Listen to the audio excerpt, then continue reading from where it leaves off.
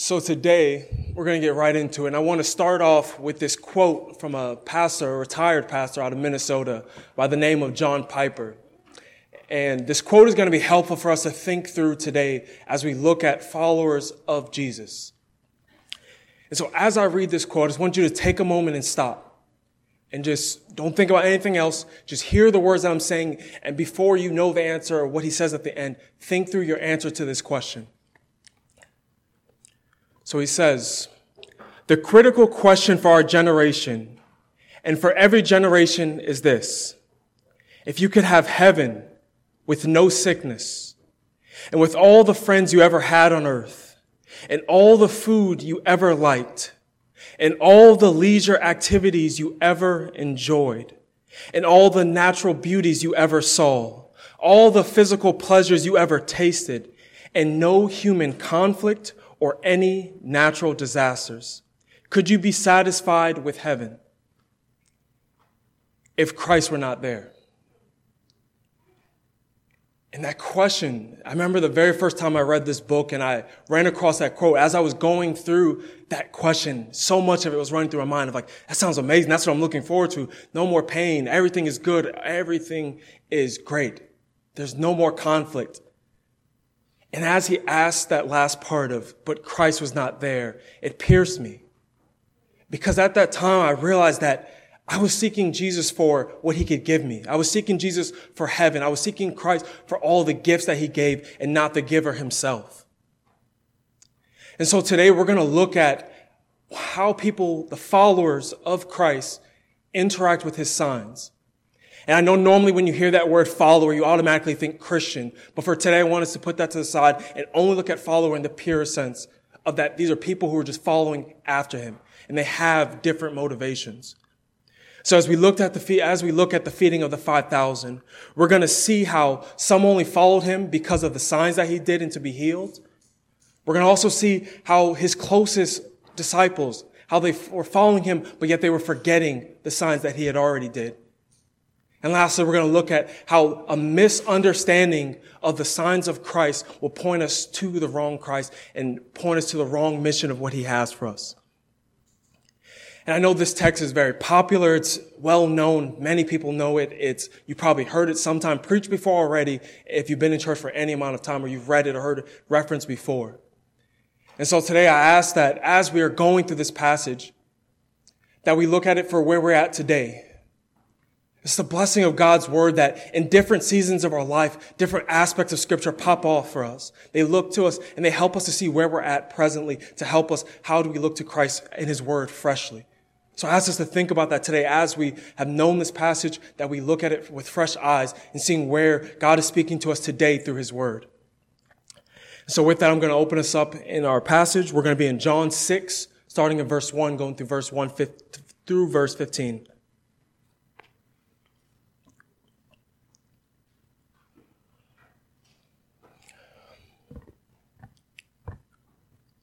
So it reads, after this, Jesus went away to the other side of the Sea of Galilee, which is the Sea of Tiberias, and a large crowd was following him because they saw the signs that he was doing on the sick.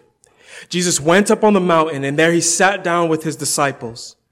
Now the Passover, the feast of the Jews, was at hand. Lifting up his eyes then, and seeing that a large crowd was coming toward him, Jesus said to Philip, where are we to buy bread so that these people may eat? He said this to test him, for he himself knew what he would do. Philip answered him, 200, might mess up this word, but denarii, worth of bread would not be enough for each of them to get a little. One of his disciples, Andrew, Simon Peter's brother, said to him, there is a boy here who has 5 barley loaves and 2 fish, but what are they for so many? Jesus said, have the people sit down. Now there was much grass in the place, so the men sat down, about 5,000 in number. Jesus then took the loaves, and when he had given thanks, he distributed them to those who were seated. So also the fish, as much as they wanted. And when they had eaten their fill, he told his disciples, gather up the leftover fragments, that nothing may be lost. So they gathered them up and filled 12 baskets with fragments from the 5 barley loaves left by those who had eaten. When the people saw the sign that he had done, they said, "This is indeed the prophet who has come into the world." Perceiving then that they were about to come and take him by force to make him king, Jesus withdrew again to the mountain by himself. Amen. I'm going to open this up in prayer.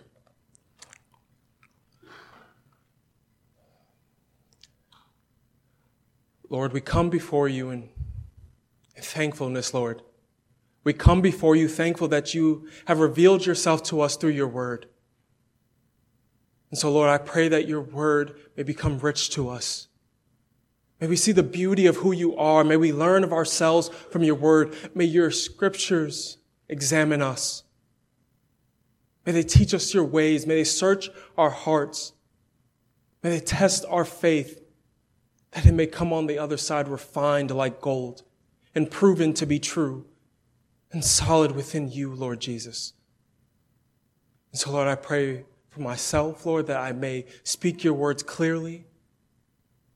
Pray that I may worship you through the preaching of your word. I pray that those who hear may join in worship, Lord. And we just thank you so much that you leave us not in the temporal, but you bring us to greater spiritual, heavenly realities where you are King. And we thank you for that, Lord Jesus. Amen. Amen. So we pick up now today in John chapter 6, and just a little preface of what's been going on before. So we just came out of chapter 5, and as Tim was talking about, starting off with the healing at the pool of Bethesda. As Jesus had healed this man, and then he had got into this discussion between himself and the Jews, and he was explaining to them his authority and what he was able to do in his relationship with the Father. And as John says in verse 1, after this, and that time period in between is about 6 months to a year. And we get that because in chapter 5, verse 1, it talks about the feast of the Jews. And in chapter 6, verse 4, it tells us about the Passover. So we see this amount of time has elapsed, that Jesus is still going and teaching and doing miracles and healing of the sick. And now this large crowd has amassed. And they're seeking to find healing. They're seeking to see a sign. They're seeking Jesus for so many different reasons. And also in this passage, this is one of the, outside of the resurrection, of the only miracles that are recorded in all 4 of the Gospels. And we're not going to go to them all today because there's going to be a lot of references I'm going to pull from them. But just for yourself, if you want to go back and look at those references to this miracle from the other Gospels, they're going to be in Matthew 14, verses 13 through 21. We're going to see Mark's account in Mark 6, verses 30 through 44. And lastly, we're going to see Luke's account in chapter 9, verses 10 through 17. And this shows us that this miracle was so public that each of the disciples decided to account this and write this down. And this should be an encouragement to us as we get to see the different perspectives, the details that each of them was focusing on. And not to be discouraged and think that there's something different, because none of them contradict each other. And we also learn of how it is with us when we witness to others, to our family, to our friends, to whoever it may be, that there's certain things that we will come to them and explain to them about. For example, if I'm speaking to a Jew, I want to show them how Jesus has come out of the Old Testament, how he is the Messiah that they prophesied about. Or if I'm speaking to a friend who's an atheist and who has no idea about God, I want to show him how Jesus is the creator of all, and that he is God, and that he is real. And so as we see with the Gospels, as they're different audiences, they will point out different details about the stories of Christ. And this is one that we can look at to see how each of them go about it in this feeding of the 5,000. So I encourage you to go back and look at them. I'm going to pull from them as we go out through today's message.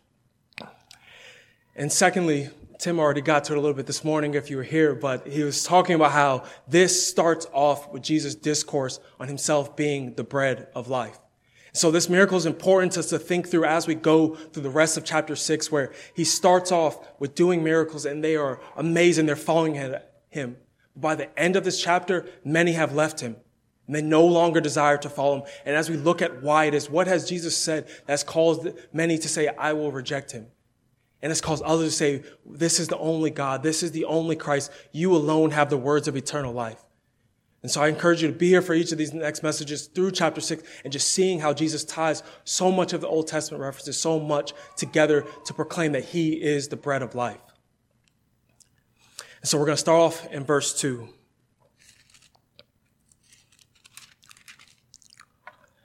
So verse 2 says, and a loud crowd was following him because they saw the signs that he was doing on the sick. So as I was saying, their motivation for following after Jesus was because of the signs. They were coming to him because they wanted to be healed, either for themselves or for somebody else that they knew. Or they just wanted to see a great miracle. They wanted to see this miracle working Jesus that so many probably were talking about after all the things that he was doing that are recorded and also stuff that we don't even know of. But we know that Jesus continued his ministry throughout the years that he was on this earth. And so we see many coming after him, following after Jesus, seeking after a sign. And the question that I ask is, was it wrong? Was it wrong for them to seek Jesus for healing? Because he was healing people. And Luke even tells us that he healed some of them. So the thing that they were seeking after, they even received it, and that was a good thing. And so the question of is it wrong is contingent upon our hearts and their hearts. So it's yes and no. It's no in the sense of this. If they were seeking Jesus only for the gift that he gave, only to be healed, but they wanted no part of the Jesus that heals, they were seeking him wrongly. And on the other end of why this is wrong, it's about Christ. It's about him being this great, good giver. And we see also that Jesus didn't just heal them and then just say, okay, it's good. You've got what you wanted, no more need of anything else. But as we see continuously, when Jesus heals people, he spoke truth to them. He called them out of their sin. He told them to sin no more, as we saw in chapter 5. And when he healed the man, when he came back to him, he told him to sin no more. And so we can't separate these two things of healing and blessing in the sense of physical. They cannot be separated from the spiritual. And this is why one of my own personal pet peeves and a phrase that's not helpful is when we say preach the gospel and if necessary use words. This mind of thinking, I understand what people are trying to get of helping people and being benevolent and caring for people, but it misses the point of what these signs, what these helping, what benevolence is for. It's to point to a greater reality that yes, I've given you water, but there is water that you will never thirst again. Yes, you may receive bread and your belly may be better, that you may not be hungry anymore, but there's a greater bread that you will be satisfied for all of eternity. And so for each one of us, as we look at doing good unto others, as we look at benevolence, as we look as to serving other people, let us not just end on doing good in the temporal sense, but like Christ, point them to a higher reality, a spiritual reality, a reality that their souls need much more healing than their physical body does. As Jesus tells us constantly, it's better for us to enter the kingdom of God broken, rather to go to hell whole. And we see this reality as they're seeking him for this healing, that they were missing the point if their motivation only was to be physically healed. So let's continue on through the chapter, verses 3 and 4. So in verse 3 it says, Jesus went up on the mountain, and there he sat down with his disciples. Now the Passover, the feast of the Jews, was at hand. So if you guys have been noticing with John, he'll mention the Passover, and there's something that happens pretty frequent, or each time he talks about the Passover.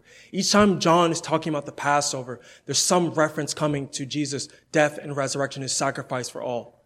The first time that we saw this is back in chapter 2, verse 4. And we see through this whole entire chapter of 2, honestly, where Jesus is going to the temple and he's talking to them and he's telling them that and he's going to destroy this temple in 3 days, he's going to raise it up. That's during the first time we see the Passover mentioned. And now as we see the Passover reference, you're going to see Jesus start this discord of giving his body and his flesh and himself being that Passover lamb. And the third time that we see it is starting in chapter 11, verse 55. John starts off talking about Jesus' last week of ministry and another reference to the Passover. And we see what his fulfillment of each of these things were. So as we see this Passover aspect of John mentioning this and talking about this, let us see what John is talking about.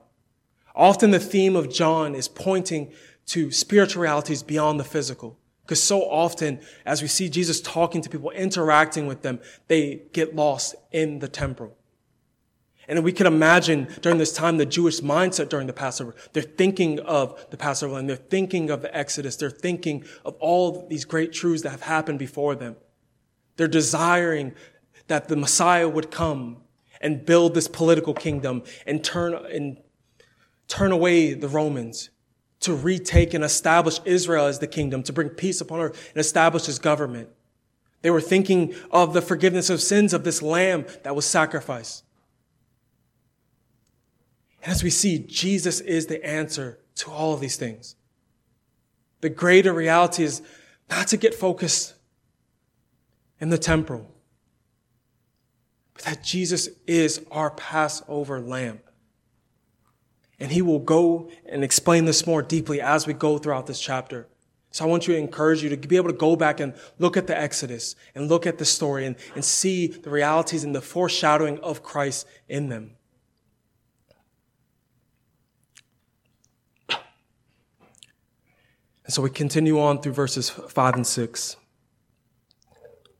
So it says, lifting up his eyes then, and seeing that a large crowd was coming toward him, Jesus said to Philip, where are we to buy bread so that these people may eat?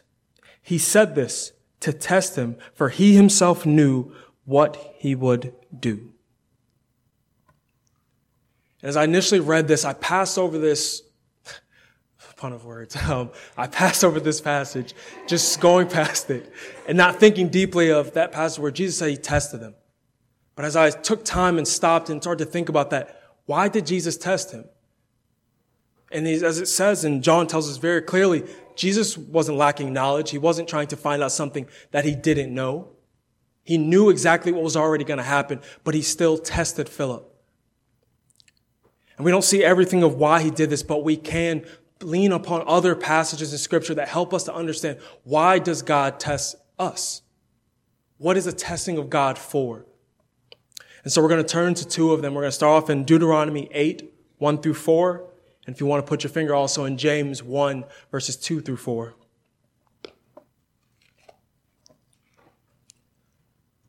So in Deuteronomy 8, verses 1 through 4, it says, the whole commandment that I command you today, you shall be careful to do, that you may live and multiply and go and possess the land that the Lord swore to give to your fathers. And you shall remember the whole way that the Lord your God has led you these 40 years in the wilderness, that he might humble you, testing you to know what was in your heart, whether you would keep his commandments or not. And he humbled you and let you hunger and fed you with manna, which you did not know, nor did your fathers know, that he may make you know that man does not live by bread alone, but man lives by every word that comes from the mouth of the Lord. And so we see one of the first reasons why God will test us is because it shows what's in our heart. It shows if we're truly going to be obedient to him. It shows that if we're genuinely looking to him in faith. Because the saying will go a lot of times that you know who your true friends are in times of trial. That saying is also true as you know where your faith is also in times of trial. And we see that Jesus was testing Philip, and also that test is for us also to see, is our faith truly in Christ in the midst of trial? Or do we turn to other things? Do we put our hope and our trust in other things in the midst of trials, in the midst of the testing of our faith? And so the first reason for testing is it shows if we are truly obedient unto the Lord. So now let's look at James chapter 1, verses 2 through 4.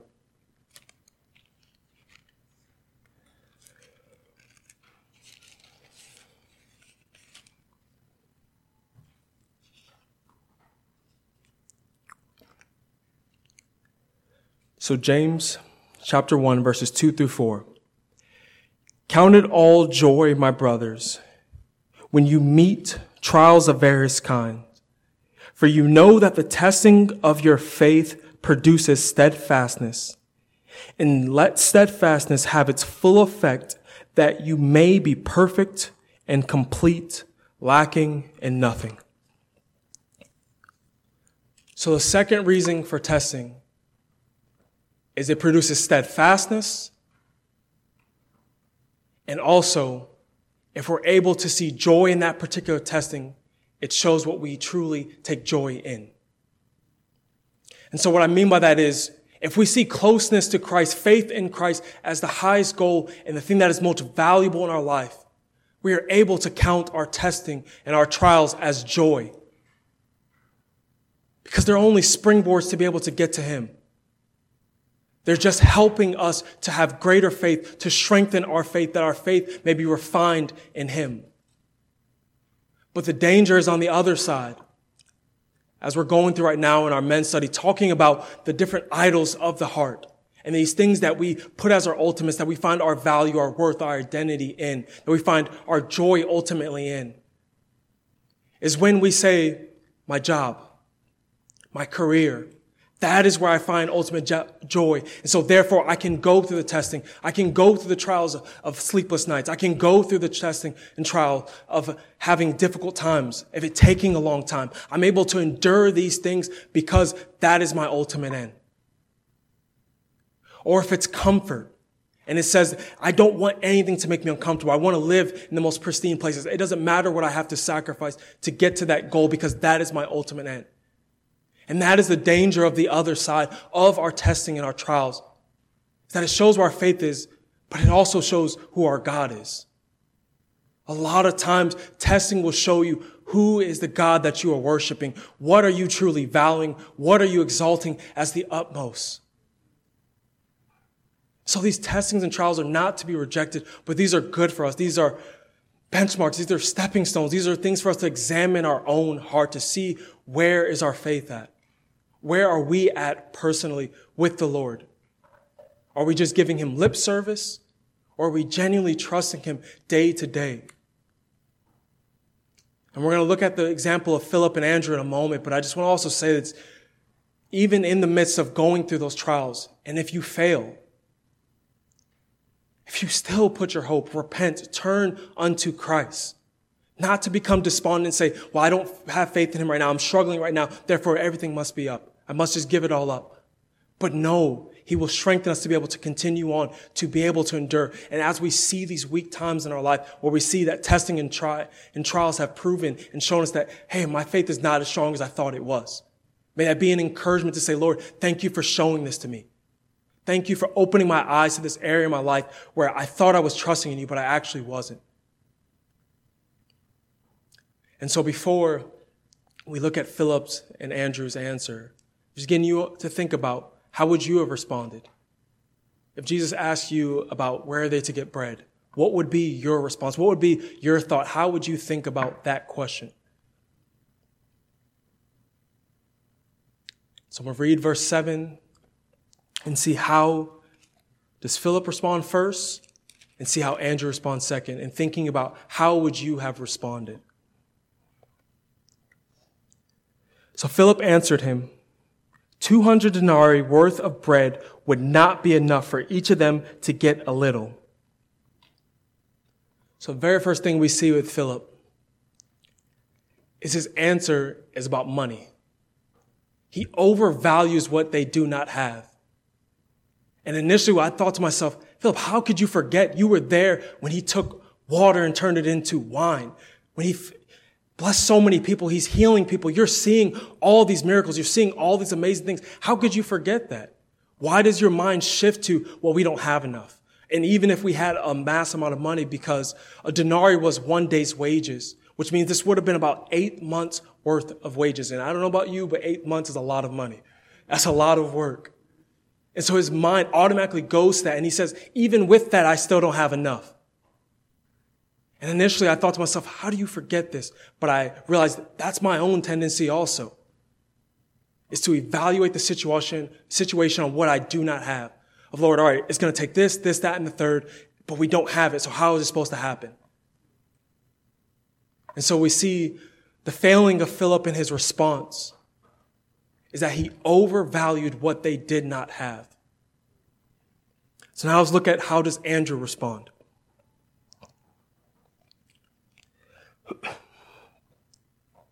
So in verse 8, it says, one of his disciples, Andrew, Simon Peter's brother, said to him, there is a boy here who has 5 barley loaves and 2 fish, but what are they for so many? So Andrew does the opposite. He sees what they have and he says, this isn't enough. So he undervalues what God can do with the few. He looks at it and says, what is this for so many? He also forgot. He forgot what Christ was doing, what Christ had done. And this theme we see constantly, that they're looking to their temporal. As we see the disciples who were close to them, they forgot. And even going back a couple times, as we'll see with Nicodemus when Christ came to him, and he told him of spiritual birth, of new birth, and he was still focused only on natural birth, of going back to his mother's womb to be born again. And even with the woman at the well, when Jesus was talking to her about a water that she would never thirst again, but she was still stuck on just satisfying her physical thirst. And now, with the disciples who were close to them, if they were missing the point of what great God they were before, of the generosity of Christ, his ability to transform that which was before them, his ability to multiply, his ability to do that which was impossible for man. They missed this because they were focused, stuck in on the temporal. And that's for us each to examine when we come into difficult situations, when we don't know how it's all going to work out. Do we look to Christ? Do we look to Christ in our evaluations? Do we look to Christ in our calculations? Or do we forget to add him into our equation? And remembering that he supersedes any limitation. And realizing that. And this is not a call. This is not a proclaiming of foolishness. Not for us to say, well, since Christ's on my side, he's so generous, I'm going to do whatever and just do whatever I think is necessary or whatever I think is right. The same way how Paul warns of taking advantage of grace that it may be a means to sin is the same way for us to be warned not to take Christ as a generosity as a means to foolishness. That we still are to be able to have the posture of, Lord, your will be done. Lord, if you see fit to do it in this way, if you see fit to give us this thing, if you see fit to bless this situation, if you see fit to point me in this direction, Lord, your will be done. And that tension can be hard for us as believers because we genuinely do have needs. We have things that we want. We have things that we want to go before the Lord and say, this is my situation. Can you help me? And often we're told, Lord, your will be done. But how do we balance those two things? And the way is this. Lord, if you do not give me this thing, I still will love you. I still will serve you. And my joy is not contingent upon this. And that's how we can have the mindset to be able to go before the Lord truly. And he calls us to go before with our needs in our difficult situations, but still having the posture of, even if you give me none of this, if you don't bless me in this particular way, I still will love you and serve you. And this does not take away from our relationship. And that is the posture of the believer. That is the tension that we must live in between, is to going before him, but still being able to say, Lord, your will be done. And so let's pick up now, verses 10 through 13. Jesus said, have the people sit down. Now there was much grass in the place. So the men sat down, about 5,000 in number. Jesus then took the loaves, and when he had given thanks, he distributed them to those who were seated. So also the fish, as much as they wanted. And when they had eaten their fill, he told his disciples, gather up the leftover fragments, that nothing may be lost. So they gathered them up and filled 12 baskets with fragments from the 5 barley loaves left by those who had eaten.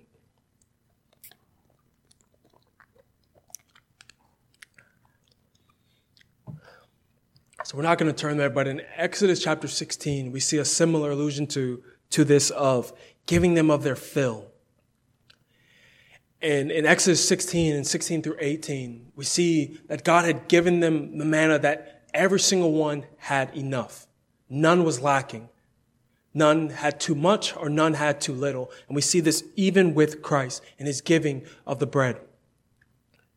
And I want you to imagine this is a large crowd, and Matthew helps us to have a greater amount of detail to how many people this actually was. That it was far past 5,000, because in Matthew, he tells us there was 5,000 men and women and children added on to that number. So we can guess and estimate that this was probably 10, 15, maybe even 20,000 people standing before Christ, or seated, as I should say. So there's this massive crowd, and Jesus is still able to give them all enough to fulfill the need that they had, that none was lacking. They all had as much as they needed.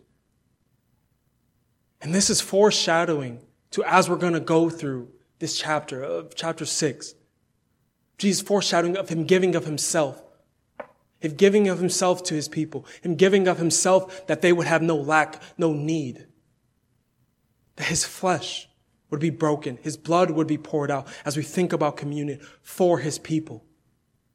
And so we see Jesus again, the same thing as he was with the miracle of turning the water into wine. He gives in abundance. He does not give stingy. It's amazing the amount that he gives unto these people, that they had no lack. And it's even interesting as we look in the other passages that it talks about how the disciples, and when they saw this crowd, they wanted to send them away. But Jesus didn't. He still cared for those who were in need. He didn't see it as a discomfort. He didn't just send them away, but he still fed them as they had come to see him. Even in the midst of some of them having wrong motivations and some having right motivations, he still was gracious to them all. So we be encouraged that we see this picture of who our Christ is, who our Jesus is, that he is generous, that he gives graciously, he gives abundantly. And also we see in Jesus' character of how he cares for those who serve. As you see that the disciples, they gathered the fragments. They gathered enough for each of them to have some. And let us take from this also that we can learn from Christ in this way, that we also care for those who serve. That we care for them, that we love them, because many times people who do serve, who are in the trenches, who are serving others, they can become forgotten. But we see that Christ did not forget the disciples in the midst of their handing out this bread. And let us take from that same mindset. And so in my efforts to be like Christ, I'm going to do something I know he's not going to like that much, but I'm still going to do it. Just wanted to acknowledge my brother Tim. I'm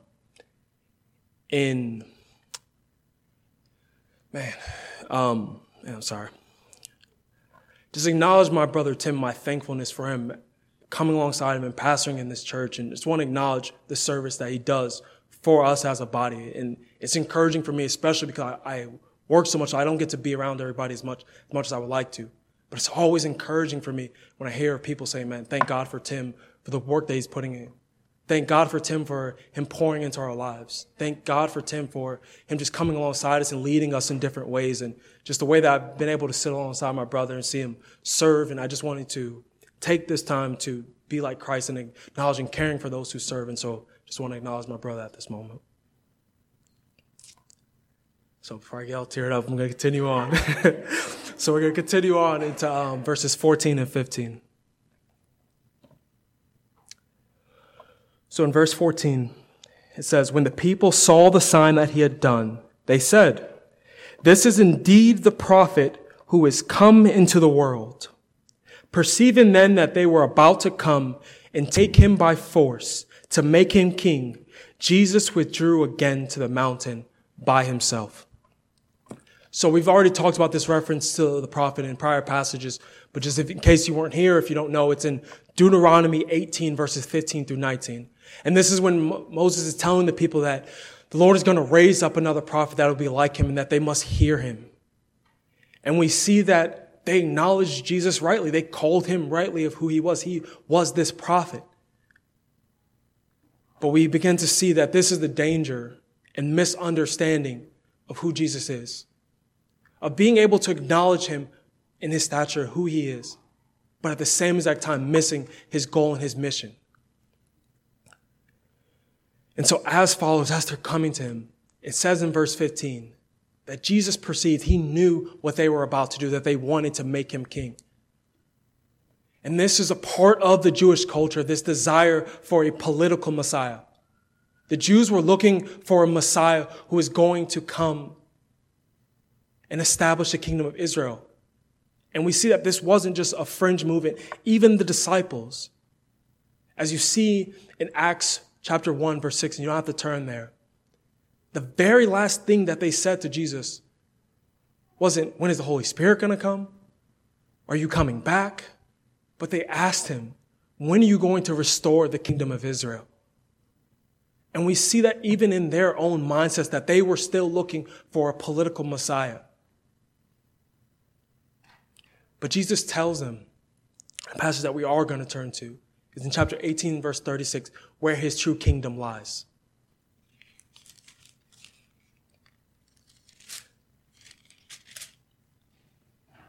So we're going to start off in verse 33. And this is the interaction between Pilate and Jesus as before Jesus is given up to be crucified. And they're having this discussion, and Pilate asks him some questions. And let's see how Jesus responds to where his kingdom truly is. So starting in verse 33.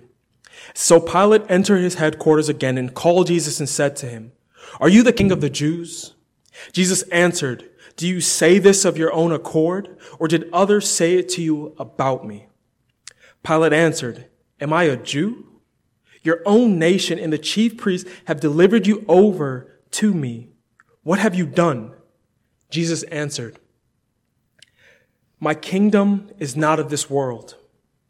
If my kingdom were of this world, my servants would have been fighting that I might not be delivered over to the Jews. But my kingdom is not from the world." And so we see from this passage where Jesus' kingdom is, again, the spiritual above the temporal. That the Jews and even the disciples still had this resonate in their own heart, that they were seeking a political Messiah. And even I got to listen to a gentleman recently. He's a Jew, a modern Jew, and he even is still looking for a political Messiah. His name is Ben Shapiro. And so we see that mindset is still, even to this day for the Jews, that they're still looking for this political Messiah. But Jesus was pointing them to a greater kingdom, one that was spiritual nature, where he resigned, where he is king of, where he is Lord of our spiritual kingdom. So to kind of bring this together, I want to read this quote. It's out of Leon Morris's commentary. It's going to help to kind of see why the Jews are wrong in their thinking and they're going after Jesus as a political Messiah and missing the point. So he says this: "He who is already king has come to open his kingdom to men. But in their blindness, men try to force him to be the kind of king they want. Thus they fail to get what they want and also lose the kingdom he offers." So in their seeking to make Jesus this political king, they missed the true kingdom that he was bringing to them, where he was seeking to bring down spiritual principalities, not the Roman government. That he was seeking to bind up the brokenhearted and bring healing, not just physical healing. They were missing the point. And this is even for us in our days, that many times when we view politics, when we look at our nation, we try to make Christ into something that he's not for our nation. As we live in this tension of being in this world, but not of this world. We must have the mindset that our kingdom is not here. This is not our home. This is not where our citizenship resides. Our primary allegiance should be to Jesus, not a political party. And so we should not allow our political differences to divide us. To say, if you're on this side, I cannot mess with you, or I can't talk to you, or you must be evil because you are on this side of the political sphere. And I know that's uncomfortable for many because we feel so strong about our convictions on one side or the other. Whether it may be moral, whether it may be caring for the sick or the poor, whatever it may be, we feel so strong about the other that we demonize the next, not realizing that Jesus cares for them both. That he cares for truth in the way that we conduct ourselves and live our lives. But as we see in this passage, he cares for those who are in need. So let us as believers not have to be divided on each side, but say that our allegiance is to Christ. And that is where we plant our flag. That is where we stand. Our allegiance is to his kingdom. That we may seek him. We may seek this spiritual kingdom.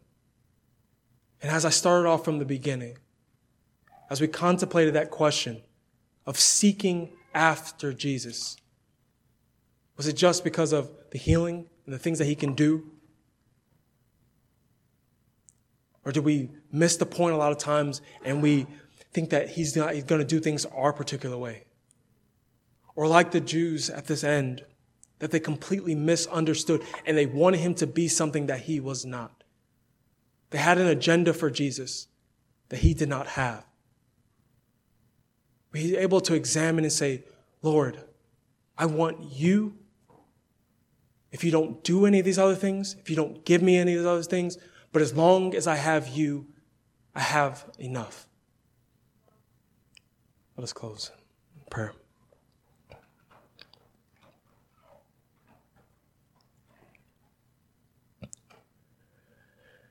Lord Jesus, we come before you in thankfulness. We come before you, Lord, asking you to try our faith, Lord. Not because we are strong enough, not because we are good enough, but because we know that you will complete the work. Because we know that you will sustain us in the midst of trials. We know that you will give us the strength to be able to follow you. And Lord, I pray that any wrong motivation, anything that may come before you, Lord, anything that we are just seeking you for, Lord, outside of yourself, Lord, may you put those things to death in us. May you help us to lean upon you. May you help us to come to you for you, Lord Jesus. May we not push our agendas upon you, but look to what is the agenda of your kingdom. That we preach your word. We proclaim your truth. And we speak of your coming again. The kingdom of God is at hand and it is coming. Lord, may we look to you in faith. Thank you for all that you've done. Amen.